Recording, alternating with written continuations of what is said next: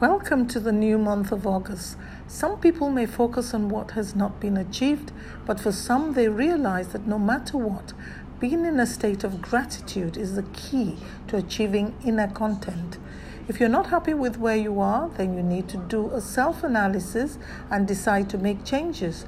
Identify the things that you're not happy with and put positive actions into place. A step at a time and determination will get you there. The most important exercise is to define your identity, who you are, what you stand for, what you want to be known for, what standards have you set for yourself.